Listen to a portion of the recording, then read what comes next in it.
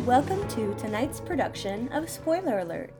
I'm your artistic director, Sonia Stanger, and I'm joined as always by the sensitive and penniless playwright, Jeremy Legui, and the fabulous star of stage and screen, Sean Denham. Hi, stagehands. Does anyone have any leftovers that I can have? Phones off, please. Phones off. Thank you, Five. Put them on silent. Thank you, Five. Yeah, I'll just do a quick land acknowledgement, and then we won't actually do any work to address the real problems of colonialism. And we're good, okay. Perfect. So this week, in case you couldn't tell from that hilarious banter, we are treading some well-trodden boards and talking about movies that are adapted from stage plays. You know, plays like movies, but live, where Patti LuPone will yell at you if she thinks you're playing Candy Crush while you watch. So Phone to start us off, gents, let the people know, what's your relationship to theater like?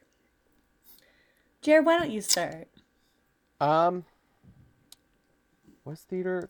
I think theater was kind of my first thing. Your first Is love? that correct? I don't know if it was love. I definitely, at a young age, I was like always involved in like some kind of musical situation, which often just had me like thrown into a choir, which I didn't really enjoy. It's like, oh, everyone meet up to sing the songs. It's like, I don't sing this song. Why am I singing this song with this is a solo.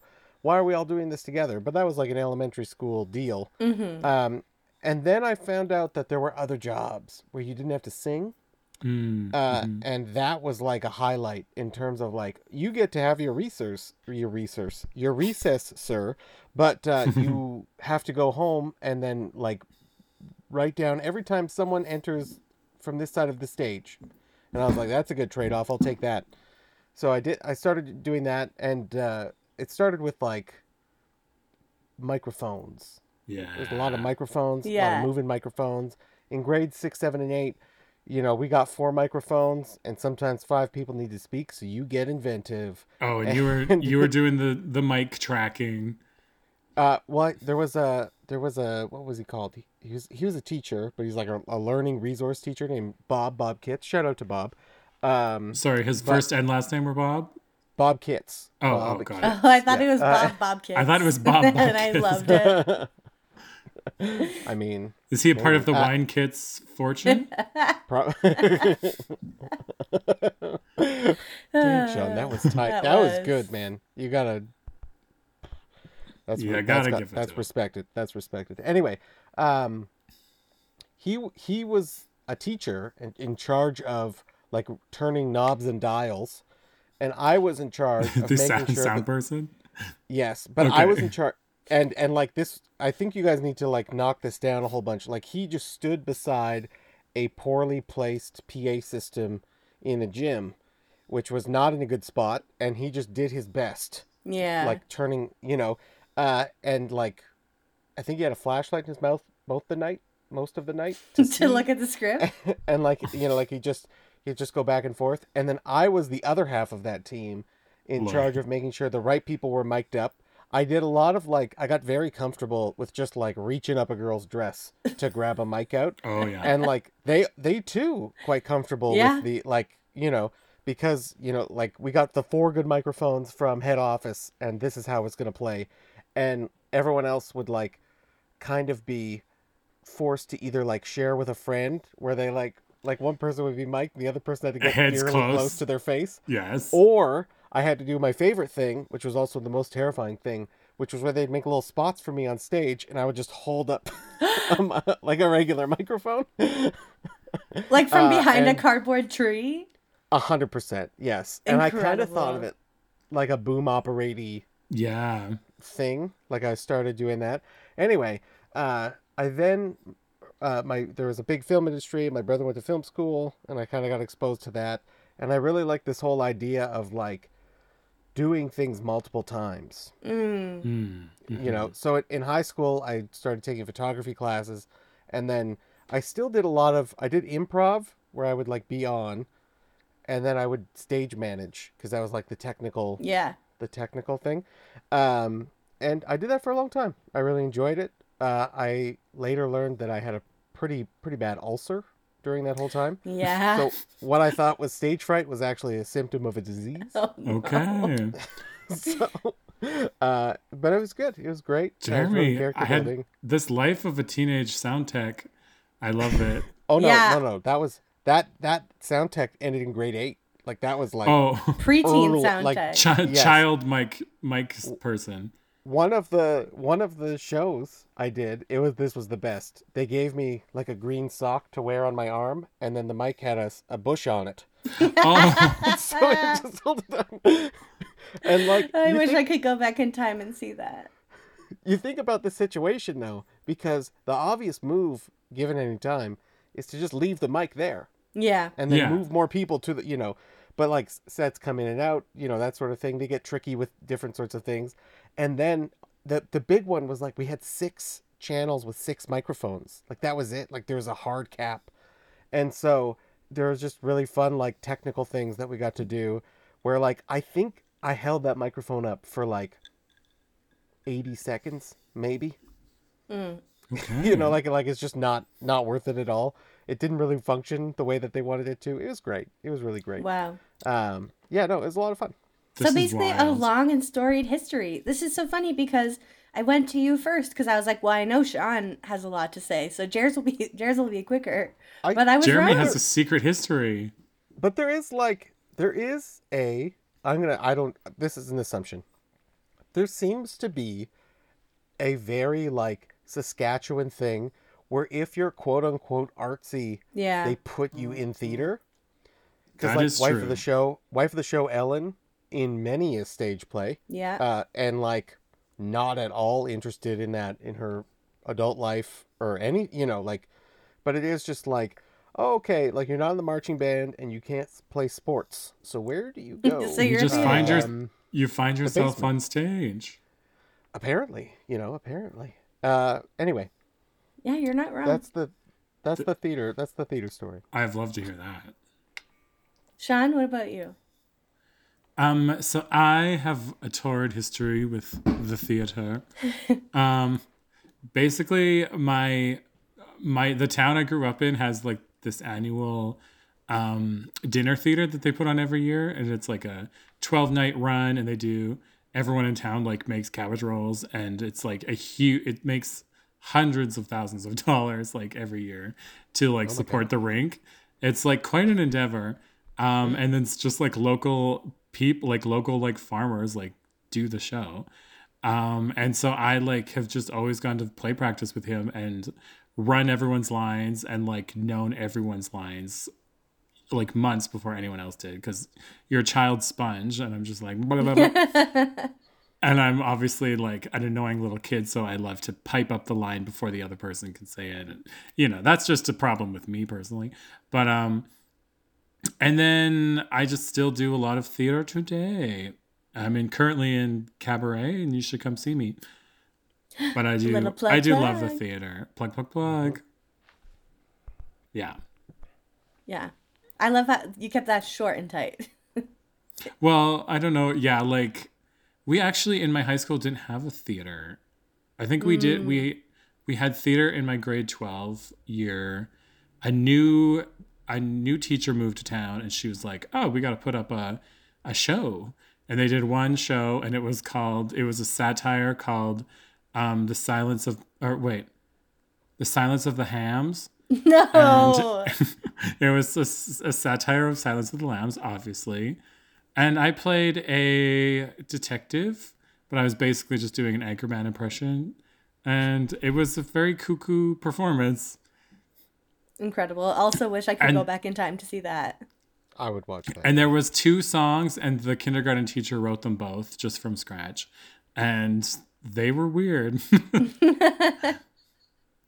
And I don't think there was no sound equipment, so we were just fully barking off the stage, as you do. Yeah. Sometimes it's better, Sean. Sometimes it's better. Oh yeah, and I can project. We have to project. He has the skills. I can attest. Yeah, And having had the privilege to see your hometown theater, your dinner theater one time, I can also attest that is a miraculous and beautiful thing. it is Did very you see fun. it? Did you see it before you knew Sean? No, that would be hilarious. Oh, okay. Sean took me one year. And the food was amazing. Nice. Yeah, so okay, 3 for 3 on theater kids, I guess, is Yeah. as it goes. Who would have thunk? The pipeline. Yeah. Because I also, from elementary school, was in theater. And in elementary school, I was in the Pirates of Penzance, The Music Man, and then I had a minor role in Sound of Music as one of the nuns.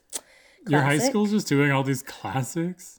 Yeah, my elementary school, our music teacher, Miss Urson, shout out to Miss Urson, was very ambitious, and she really whipped us into shape and put on Wait, some you were great shows. elementary children? Yes, I was in grade 6, 7, and 8 when I did those 3. That's wild. Oh yeah. It No, was my shows were like Alice in Wonderland and what's the one with the Wizard of Oz? That one. The Wizard of Oz. What's that one And where then- he's a wizard and he lives in Oz? What's that one? And then in high school, I was mostly just in like shorter plays, but I did win some awards, which is like funny to think about as an actor. Okay. And then I just never did it again. Like, I don't know. But I did also, as I think I've talked about on the show, work at Globe Theater for a long time here in town.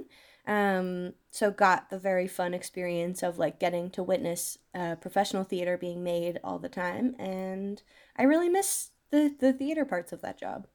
Yeah, I really love theater. So I'm excited that we're talking about this. So we briefly talked about this earlier via text, so I think we need to talk about it here on the show. We've done an episode on musicals before. How do they fit into all of this? And like, are they part of our conversation this week? Are we kind of glossing over them since we've talked about it before? What are we doing? Well, this is a great question because you guys don't know this, but I woke up on Sunday morning and basically exploded out of my mouth and my butt, and I was extremely sick. No. I was so sick. It was so weird. But I basically, so I spent all day just lying around being miserable and watching Fiddler on the Roof. And I was like, well, that's okay. It's for this episode. Fiddler on the Roof is very comfort watch for me. And then after I was done, I was like, well, actually, this doesn't count because it's a musical. But I didn't even know the connection that I was missing. Well, Which and is I fair. sort of have. I've just been living free with my own rules apparently, because from my kind of, I don't know, from my view, and Tony has told me that this is wrong. Sonia has told me that Tony has said this is incorrect. But like a musical is just like another like type of category, not unlike drama to me, in the fact that a play is a thing that's done in front of a live audience, and that could be a musical, or it might not be. Like that's the stage and the Humans are the thing that make it a play for Jeremy. But I hadn't really thought about it until a thing crossed my mind, and I said the thing. know. I'm not particularly. I think Throwing it technically away? it's like a stage show is the umbrella, and then under it. Well, I Are think musicals. I think musicals are plays still. Like, it's like all like musicals are plays, but not all plays are musicals. So like, oh I'm God, not me I'm writing not, my yeah, SATs. yeah. I'm not here to tell you guys what you can and can't talk about on the show. So if a musical comes up, I think that's fine. Right, Sonia's like, got all these hard rules, these just hardcore rules. just in terms of the general spoiler alert taxonomy, if someone said, "Oh, we're going to a musical," I would probably think that they're going to a play, but they could be going to The Greatest Showman, Yeah. That's right? me? It's not exclusively, because Oh, like I see what you mean. yeah, because I can think of lots of musicals that are not plays. Mm. In fact, from my experience, I can think of more that are is Moana a musical? I think so. Yeah. Yes. Anyway, but I digress. Anyway, I had just thought of it kind of as its own category, but Sonia has pointed out, and I would like you to unpack this a bit more, that like the general community approaches it differently. Well, I mean, I won't speak for the whole theater community, but I know there is definitely some distinction made for sure between straight plays, as they're called, and Yeah. musicals.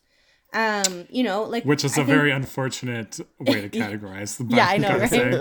say. Yeah, because all the queers are in musicals. Yeah. Yeah. But you know, like I think there's a history of non-musical plays being taken somewhat more seriously. You know, I think musicals often are kind of seen more as like a commercial venture in a lot of ways. Like there's a lot of kind of I don't know, panic, I guess, in like the theater, professional theater world about kind of the Disneyfication of theaters and how, you know, like there are pressures for companies to like have at least one like Disney musical per year to like Yeah. make up sales.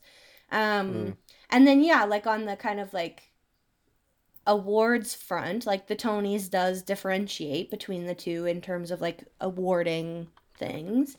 Mm-hmm. But yeah, I mean, ultimately, and like I guess medium wise, like they approach storytelling a different way. Like it is a kind of it's a different medium in some ways, but then like you said, like a lot of the elements are also the same. So it becomes that thing of like, at what point do categories stop being necessary and useful? Mm-hmm. Well, I mean, in terms of our episode, this does.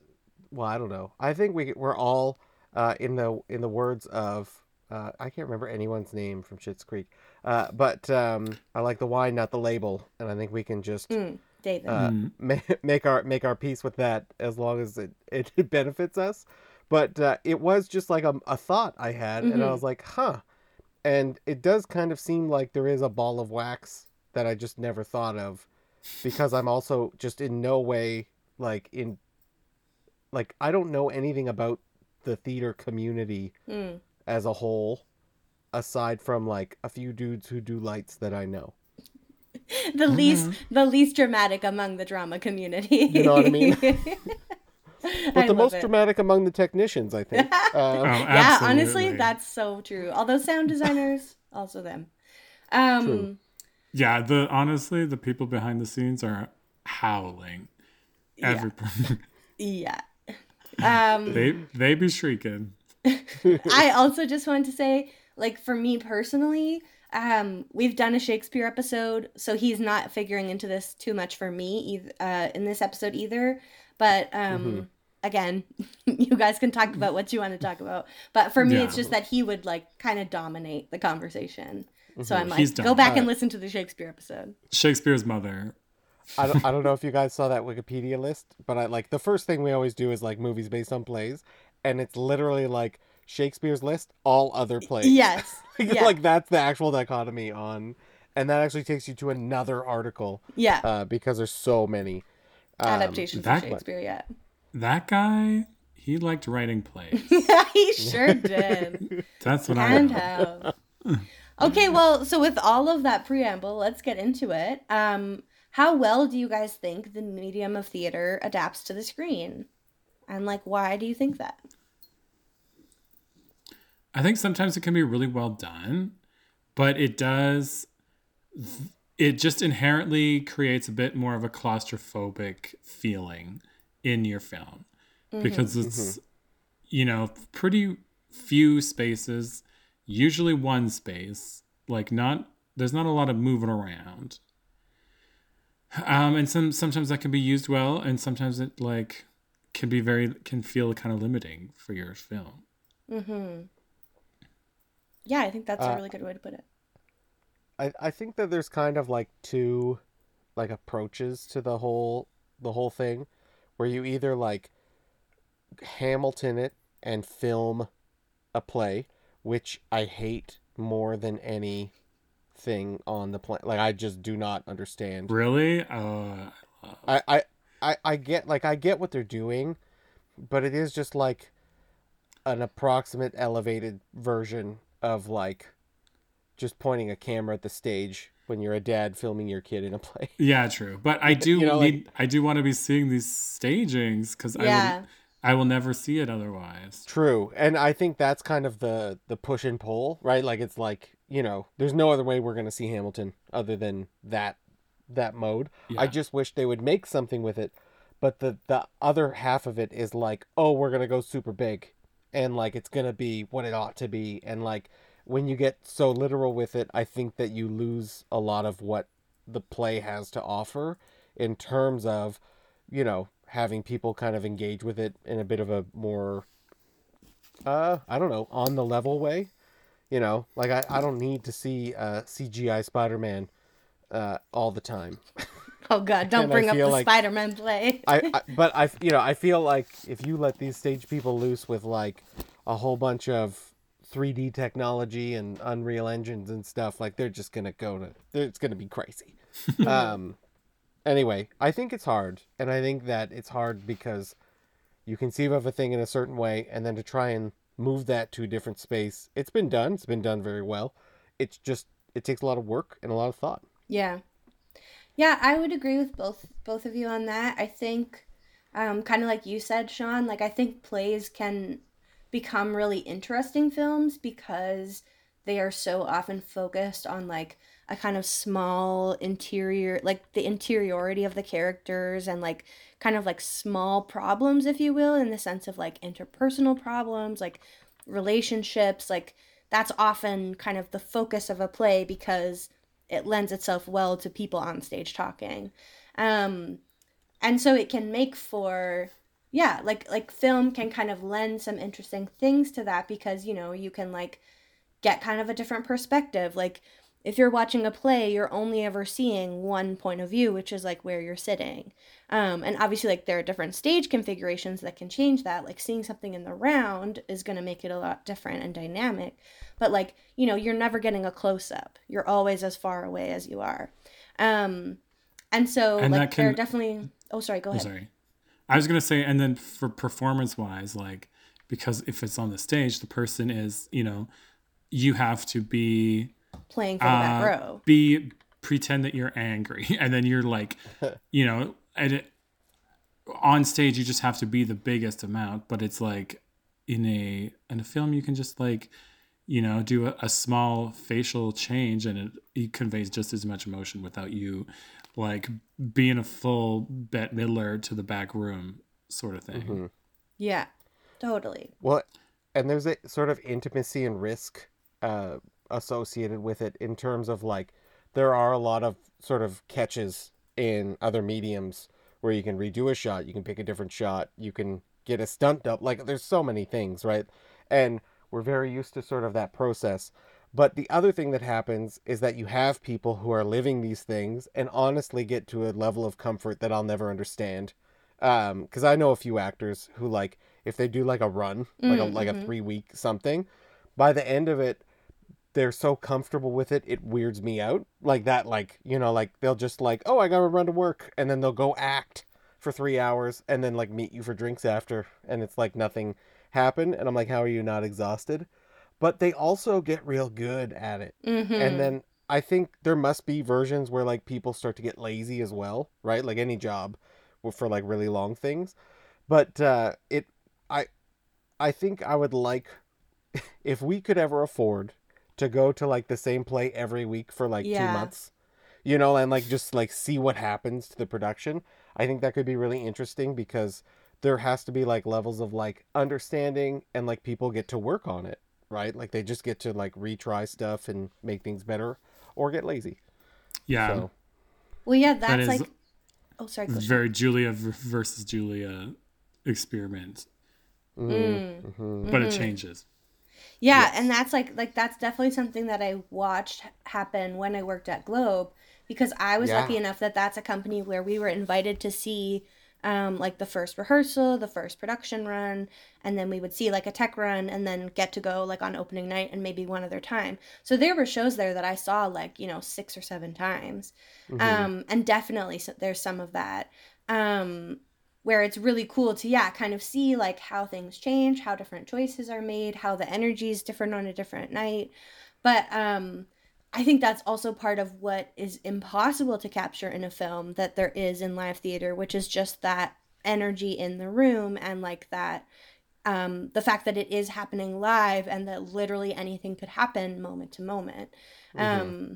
Because they're like actors will talk about how there are just some performances where they just like hit something different and it just like comes alive in this new way. And so, like, especially, you know, having just, like, with the pandemic, like, not having been to as many live performances, like, that's something that I found myself really, really missing, is just, like, that, I don't even know what it is, like, just that electricity of being in the room while it's happening. My friend had season tickets to the Globe, like, on the floor, basically, and we would always go. And people were, like throwing sweat on you, like, barking in your face, like, sitting on your lap. It was so intense in that spot. But I loved it. It felt so dangerous. Yeah. Like, someone's going to, like... You're so... Everyone is so close to me. You can see them, like... You can see, like... people breathing. It's intense.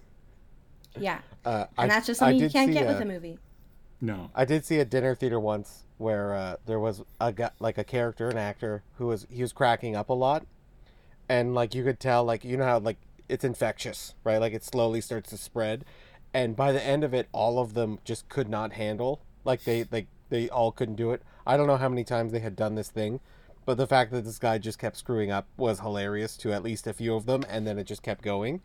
And I was with my drama teacher at the time, and he was like, "That was very unprofessional, but, like, it's interesting to see how that can only happen there, and that probably will never happen again, because, you know, like, we had a unique moment, not unlike like that's kind of the reason you go to a concert, right? You know, is for, like, a version of something, yes, but your version of it, hopefully, depending on how the night goes." And that brings me to a thing that I think is terrible, is when there's a moment that happens where the audience thinks it's new and fresh. Like, I went to a play once where a character's wig flew off, and the entire cast was, like, just quietly, like, trying to, like, keep silent, but the audience obviously laughed, because they're doing all these, like, fast, quick changes. And so... But then I realized after that was probably a scripted moment to, like, and then I was like, okay, well, that's less funny for me. Yeah. Like, to sort of fake that reaction of something going off the rails. That I was like, now I don't like it. Yeah, that's really interesting, because there are also, like, whole plays that are literally kind of designed to be like that. Like the play that went wrong, or yeah. That's yeah. Interesting. But with that, we'll take a brief intermission to hear a word from our sponsors. Grab yourself a definitely reasonably expensive glass of wine, get in line for the bathrooms, and be sure to come back as soon as the lights start to flicker for more Spoiler Alert here on 91.3 FM CJTR Regina Community Radio. Tuned into the community. Welcome back to Spoiler Alert. We are going to get back to talking about movies adapted from plays in just a hot 5 here. But first, do you two members of the chorus know what time it is? Well, show is at 8, so we probably have enough time for a warm up and maybe. It's game time, people. Oh. Wah, wah, wah, wah, wah, wah, wah. For those who don't know, or if you're Michigan Frog over here. The game is where I spend... Actually, I feel like I spent no time this week because this title came to me. You know? Did it? Like, I didn't do any work and it came to me, yeah. Where I find a title related to our topic that these two have hopefully not seen. I tell them the title, they tell me what they think it's about, I tell them what it's really about, we all have a great time. Did I do that whole thing? That sounded like the whole thing. That's not it. It was it. I lost my case. But you didn't ask you guys ready us. to play? Oh, yeah. Yeah. Are you guys ready to play the game? Yes. Yes, hair director. There we go. This week's title is Noises Off. That title again, Noises Off. I will give you a hint. Noises off? Yes. I will give you both a hint. This, actually, I thought this was like a joke hint, but now that I think about it, it's actually a pretty good hint. This is the title of both the film and the play. So there's no switcheroos happening here. You don't have to try and think of what this could be, or anything. That is what the actual thing is called. Okay. I think Noises Off is kind of like a play within a play situation where a down on his luck, like, once revered director, kind of an Orson Welles type maybe, I guess, is trying to kind of like stage the production that will be his great comeback, and then also he thinks like his final great show. And so he hires, you know, this up and coming starlet who he is trying to seduce, to kind of like get control over her, because she very much has a mind of her own, and she keeps kind of derailing his plans for the show. He's got like his difficult leading man who's giving him a hard time. Like, it's just not going to plan. But they're finally, you know, on stage trying to do a first kind of run through, and they start to hear these weird noises from off stage. And he keeps shouting like, "Someone turn those noises off."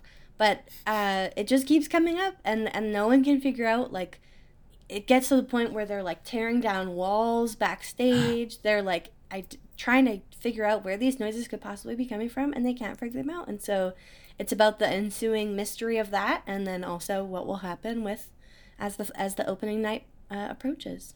Oh my gosh, I have chills. Right? Chills, literal chills.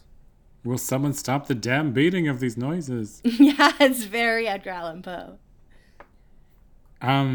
Okay, I'm also going to say mine's Play Within a Play. And mine is about a pivotal moment where someone in the audience's phone goes off during a play, and the lead character in the play stops the play and berates them furiously. Patti LuPone! Very Patti LuPone. But then that moment is sort of an inciting moment for the rest of the play. It's like it's kind of like the slap, where like it happens, and then the rest of the play is, or she gets really bad press from it. She maybe is being pressured to quit the show. The man that it happened to also is like getting dragged in real life. He's like, people are like doxing him, like, this is the guy who did it, and he had his phone on because he was like waiting for an important call about a health situation, whatever. Oh my. And so these two basically are dealing with the onslaught of the insane thing that happened after the noise. Wow. Okay. Wow. Okay, I gotta say, that sounds good. That does sound good. They both sounded good, I thought. Yeah. They both sounded pretty good. I think you guys might be getting better at the game. I was going to award half points for a Play Within a Play, but you both did it, so there's no point in awarding things if you both get it. You guys, this is crazy. Why? This is a crazy play, and it's a crazy movie, and I couldn't watch the whole thing because I kind of ran out of time. But the play was written in 1982 by Michael Frayn. Okay. Sonia, Two first feel free names. to correct. Two first Yeah, names. I don't know who that is. Anyway, but it's this really crazy play within a play, and all three acts are actually the first act of the play again and again and again. And the first act is like a tech rehearsal, and then the next one is like a pre-show, and then the final version is like 2 months into their run, like when they're almost done, and like all of the props are breaking down, and there's all these things. But this goes as far as to like like the program is crazy, and it's also part of the play, and like there's just all these like weird things going on. The first time you see the play, the director is in the audience yelling at the actors to like get organized and everything, because it is kind of about a new director who's coming to like get this troupe to work. And then the second run, you actually see it from backstage, so they like change the thing around. The film, which was made in 1992, bombed, which was crazy because it starred Carol Burnett, Michael Caine, who else is on this list? John Ritter, Christopher Reeve. Wow. And yeah, like all very good, all very funny, all playing the actors, and then the characters playing the actors, and like it's just this like crazy thing. Box office 12 million, or budget 12 million, box office 2 million. Oh no. So I don't know what it I don't know what came out. Something did not hit. Yes, something. Anyway, but check this out. I'm interested. because it looks crazy. It looks crazy, and it looks super. Well, I caught a half hour of it. I was kind of weird, like unsure if I was going to talk about it because I didn't finish watching the whole thing. But I was like, oh, it's a perfect game. If you know. So anyway, do check it out. Do check. You guys, thank you for playing the game. Thank and you. the game is brought to You. the game is brought to you by the CJTR membership drive, which is on now until Monday, April 24th. Oh, Buy a new membership or renew your current membership today and become part of the CJTR community. As a member of CJTR, you'll receive benefits like programmer bidding rights, the ability to join our board, exclusive giveaways, and more. Memberships start at only $30 a year with special 2, 3, and 5-year discounted rates.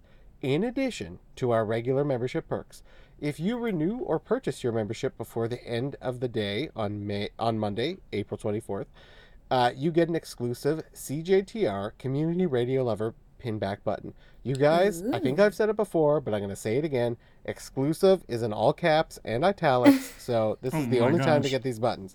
Okay? Go to cjtr.ca to purchase your membership online today or call CJTR at 306-525-7274 to learn more. You guys, I don't know about you, but I have a whole lot of friends who often say things like, oh, I know so much about this, I should have a podcast, or some version of that. Or like two bros who are like, dude, we should start a podcast about insert whatever, Yes. likely murder mystery related thing that is Likely? that is here. Likely. True crime? Anyway, yes. You guys, if you have ideas like that, join CJTR today and pitch the show to the board and see if it becomes a reality. And find out if you can have your very own show based on whatever topic that you like to have. We definitely love to have different, crazy, weird ideas on the station. So come with your best plans. You and too maybe, can hear your dulcet tones on the radio. Yeah. maybe, just maybe, you'll find two friends who you want to talk to for 5 years about weird and specific things related to entertainment. And it's nice because community radio is really like the only opportunity that you have to make that kind of stuff and just have That's it true. be produced out in the world. For $0 to yourself, except for the Yes. membership, of course, which you need to buy. Which is worth And it. you should. It is worth it. Very much. Yeah. Thank you guys for listening to Jeremy read this document about the membership drive and for playing the game. Love to hear you Thank reading you. the document. Thank you. Get your memberships. Get it. Okay, well Do let's get into talking about some actual specific movies that have been adapted from plays. Yeah. Which ones do y'all want to chit chat about? I want to start things off with, so friend of the show, Ben Schneider, just saw A Streetcar Named Desire in Europe, starring a certain Paul Mescal. He did not. Okay, sorry. I'm reacting to this in real time, and I might die. You didn't know I this? might. Yeah. No, yes, he I think I'm did. dying. He did. Sonya's dying.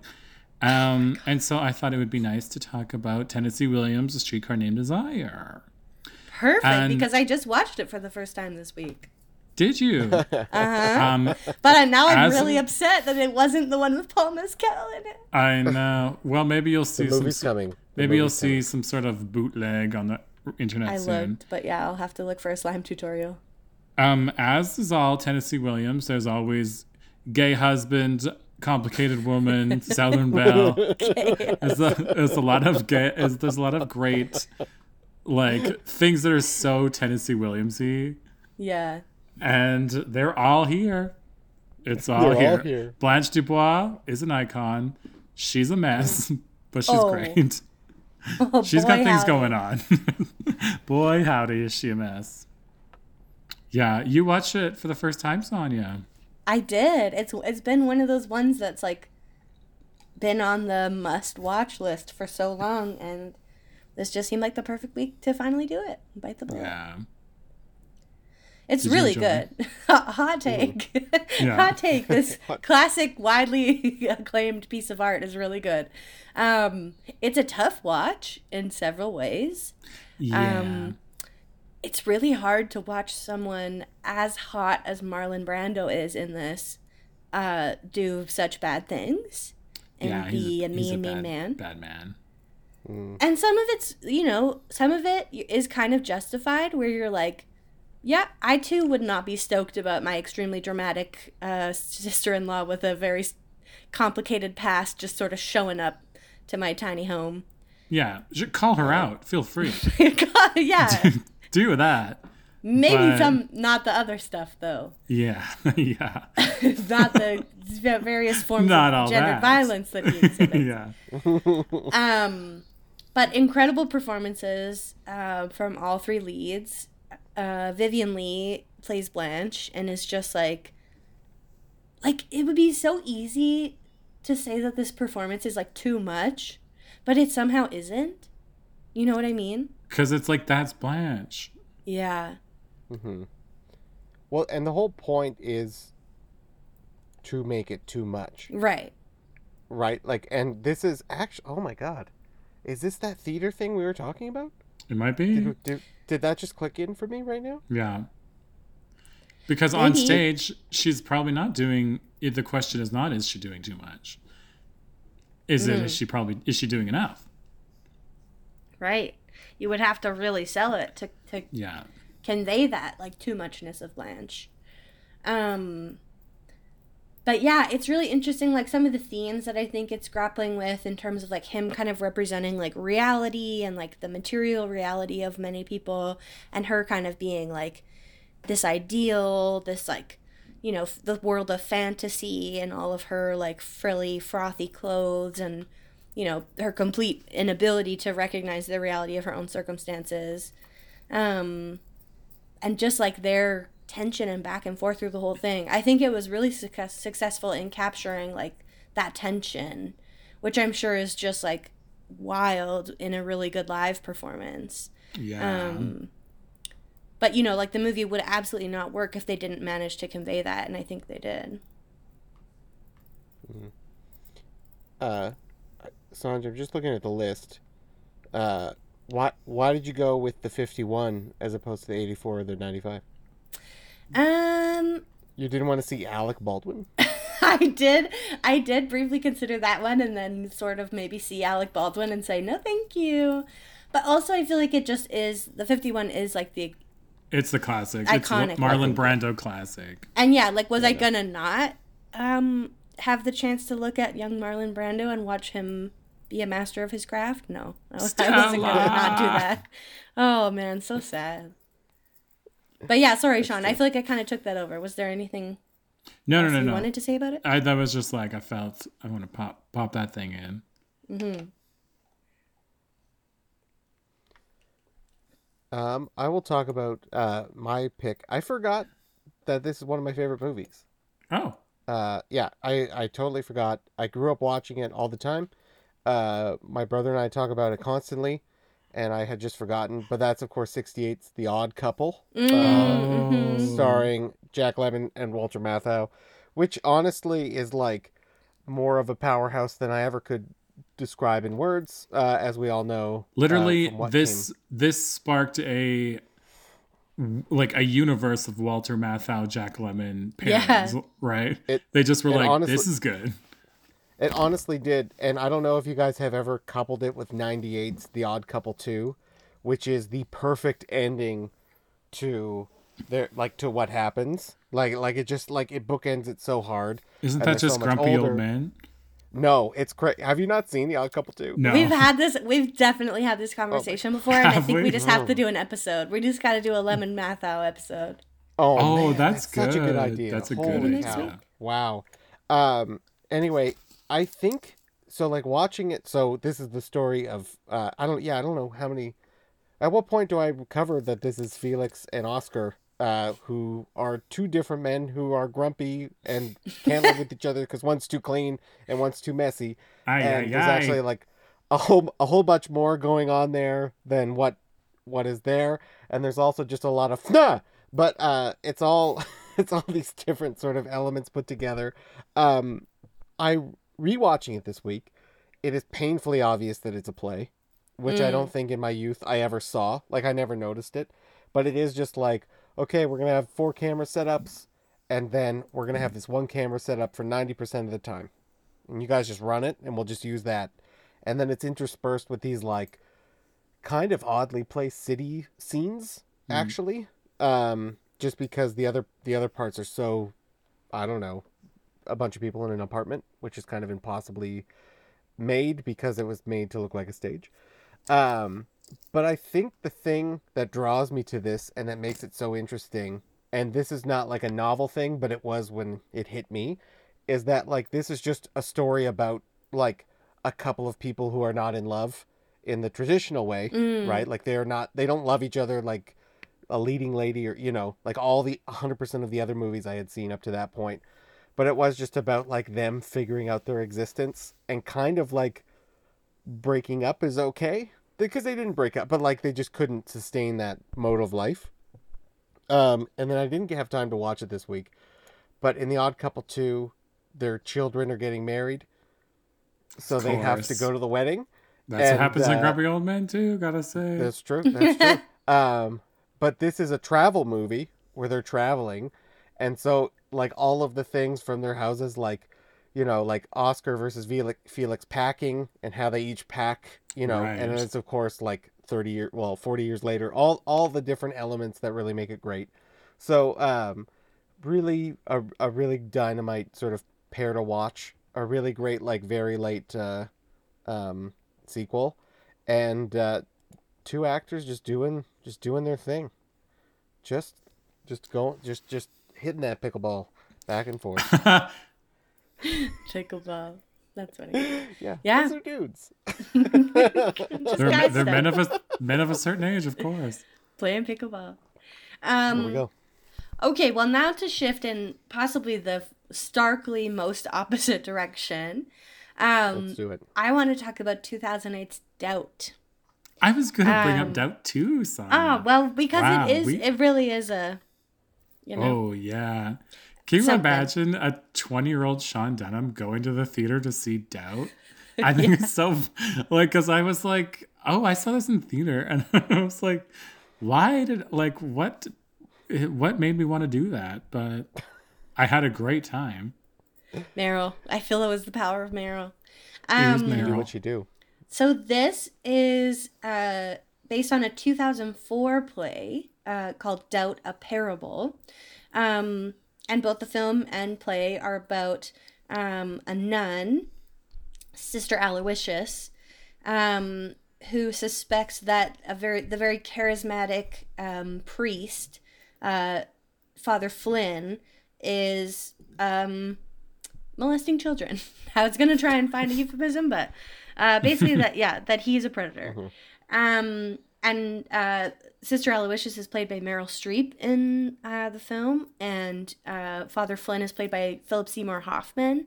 So, I mean, I think some of the success of the movie is just like literally two of the greatest actors of our time squaring off in this super intimate, super intense, super like relationship and character driven piece of work. And yeah, the film kind of just explores like the process of her kind of like confronting him and like trying to figure out a way to protect the kids from him when he, is in the Catholic Church and has all this power. And yeah, it's just really, really intense and really good. I saw a live production of it. I'm trying to think when, like, I think I was a teenager, which is wild because the Globe put it on and my parents were subscribers and I went with them. Wait, it's a 2004 play, Yeah. and you saw it merely a couple years after? I think in the like 2000 and like probably the late 2000s.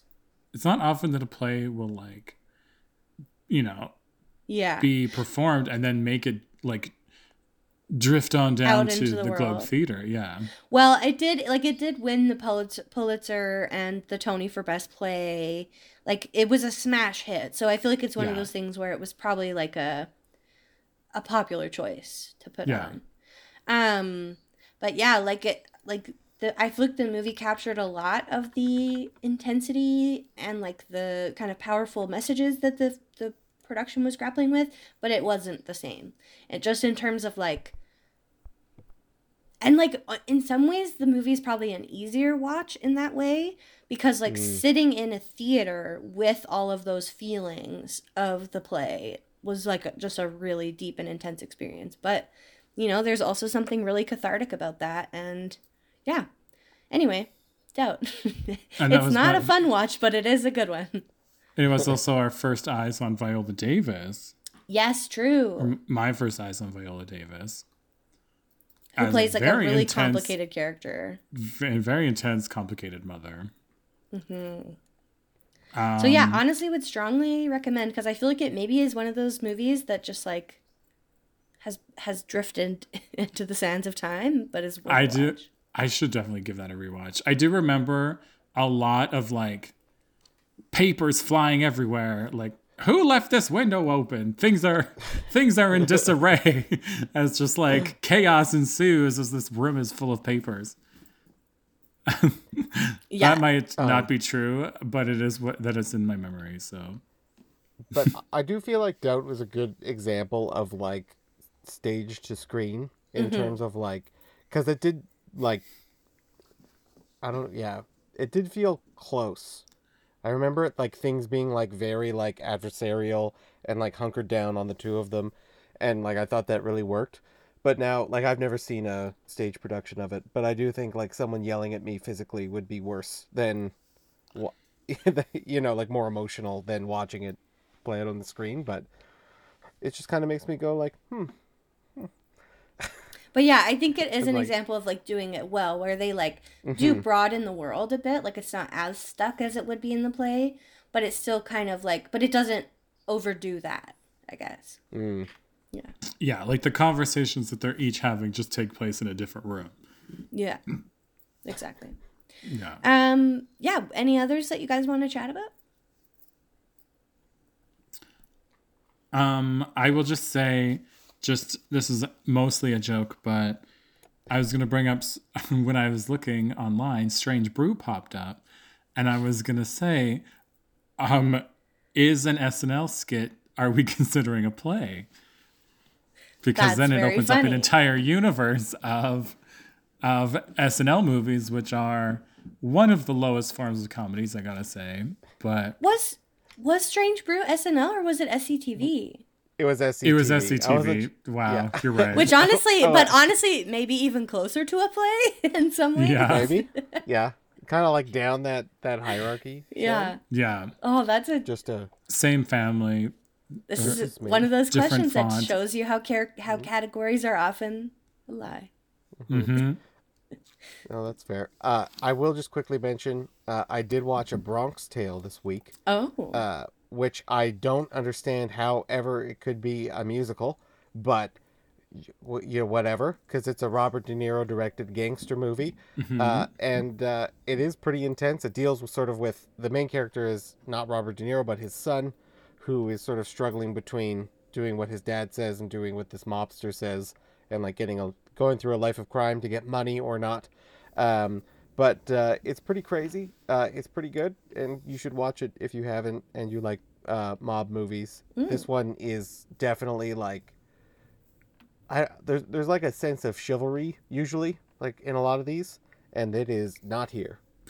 So like they are criminals who are breaking the law and hurting people. Oh, okay. So yeah, that makes me want to watch it. Bad boys. Another one that I watched this week that honestly it's like I don't even know if it's worth talking about is Amadeus from 1984, which is based on a 1979 play of the same name. It's a very widely acclaimed movie, and like it is good, but is it as good as everyone says? Great question. I haven't seen it. I'd say probably not. Yeah. There are some really good performances, but I was watching it this week and I was just like, is this worth my 3 hours? I don't know.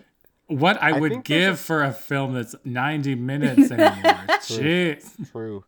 But I do think seeing it live would be better. right? Like that's the, and that's the thing where it is just like, okay, you did it. You went too big. It's too hardcore. There's too much, you know, and like you've lost what the play was for, trying to make this huge movie. Yeah. So, yeah. Yeah, like I'm like, I don't know. I don't even know if I have anything that interesting to say about it. Yeah. Um Maybe Yeah. the best poster of all time. yeah, the poster is so good. That is true. It's And some dope. really It's great dope. wigs. Yeah. Ooh, the wig work. So instead, I think I'll just really quickly mention Rosencrantz and Guildenstern Are Dead, Oh. which is the adaptation of the Tom Stoppard play. I think the film was in 1990 and the play was in like the 60s.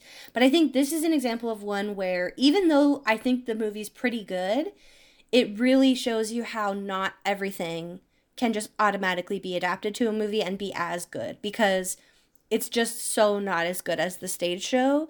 And it's just some of the stuff, like, I know that Roger Ebert in like his review talked about kind of the language, because there are all these layers of like pun and just like super quick moving dialogue that just like really work on stage and for some reason just kind of don't in the movie the same. Like I think Yeah. it's some of that like energy piece. Mm. But yeah, it's a real good one, but not as good of a movie. But that is all the time we have for this week. So all the thanks to Saskatoon's The Garys for the use of our theme song Manituna, to my co-hosts Sean and Jeremy, everyone at CGTR, and to you, our beloved listeners, for lending us your ears. The show is broadcast live Wednesdays at 6 p.m., rebroadcast Fridays at 3, and is available as a podcast anywhere you get your podcasts. My Electric is coming up next. Have a great week. Bye. See ya.